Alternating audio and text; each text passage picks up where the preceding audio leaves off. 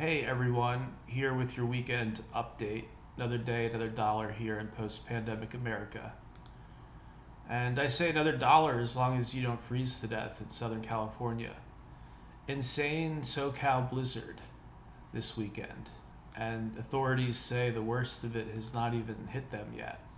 So snow covering the Hollywood sign in Hollywood Hills, and the part of LA that I always associate with podcast years is shut down right now due to flooding and snow.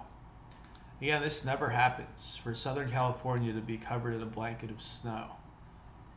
And just recently you had Al Gore at the World Economic Forum shouting and screaming and losing his mind about boiling oceans, the boiling oceans and the acid rain and all this nonsense. He gets participation points for saying extreme weather was ahead. Of course, he got it in the wrong direction. It seems like blizzard, not boiling ocean, freezing stuff. It seems like he got it totally, to the wrong direction of the pendulum. But he still gets participation points because this is pretty weird weather. I don't fully know what to make of it. So to recap, you have this unprecedented blizzard messing stuff up in Southern California, as well as flooding throughout California. And you have two major earthquakes over the last 24 hours, one in Japan and one in Turkey. And I know people who are news junkies will say, oh, the earthquake in Turkey is old news. No, this is a new one. This is fresh. I know that there was one recently that killed like 50,000 people.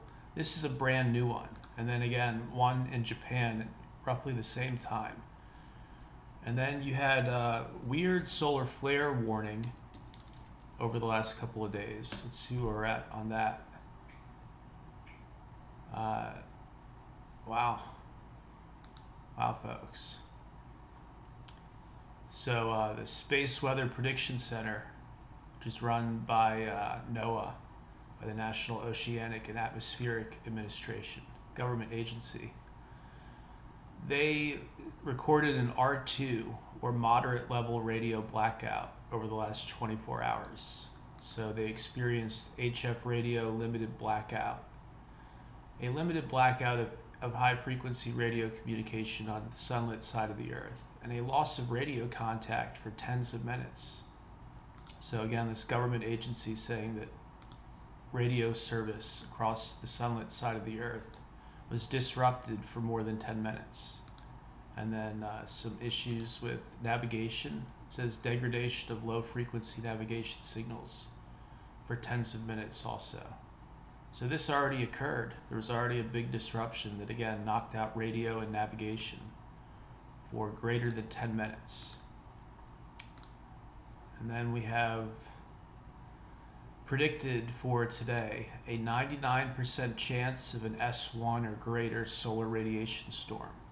It says this is the forecast probability of a solar radiation storm occurring, meaning proton levels exceed the S1 threshold on the NOAA space weather scales. So strange times, folks. And again, I'm not a weather expert, but you piece all these things together, the earthquakes, the solar flares, the radiation storm, and again, freak blizzard in California that never happens. It's not like Southern California sometimes gets blizzards. It never does. So much to chew on. And speaking of things to chew on, the book is still number one in its category. As of saying this, it's the number one new release on Amazon in the 1 hour science and math short reads category, which is a highly competitive category. It basically means any book that's short.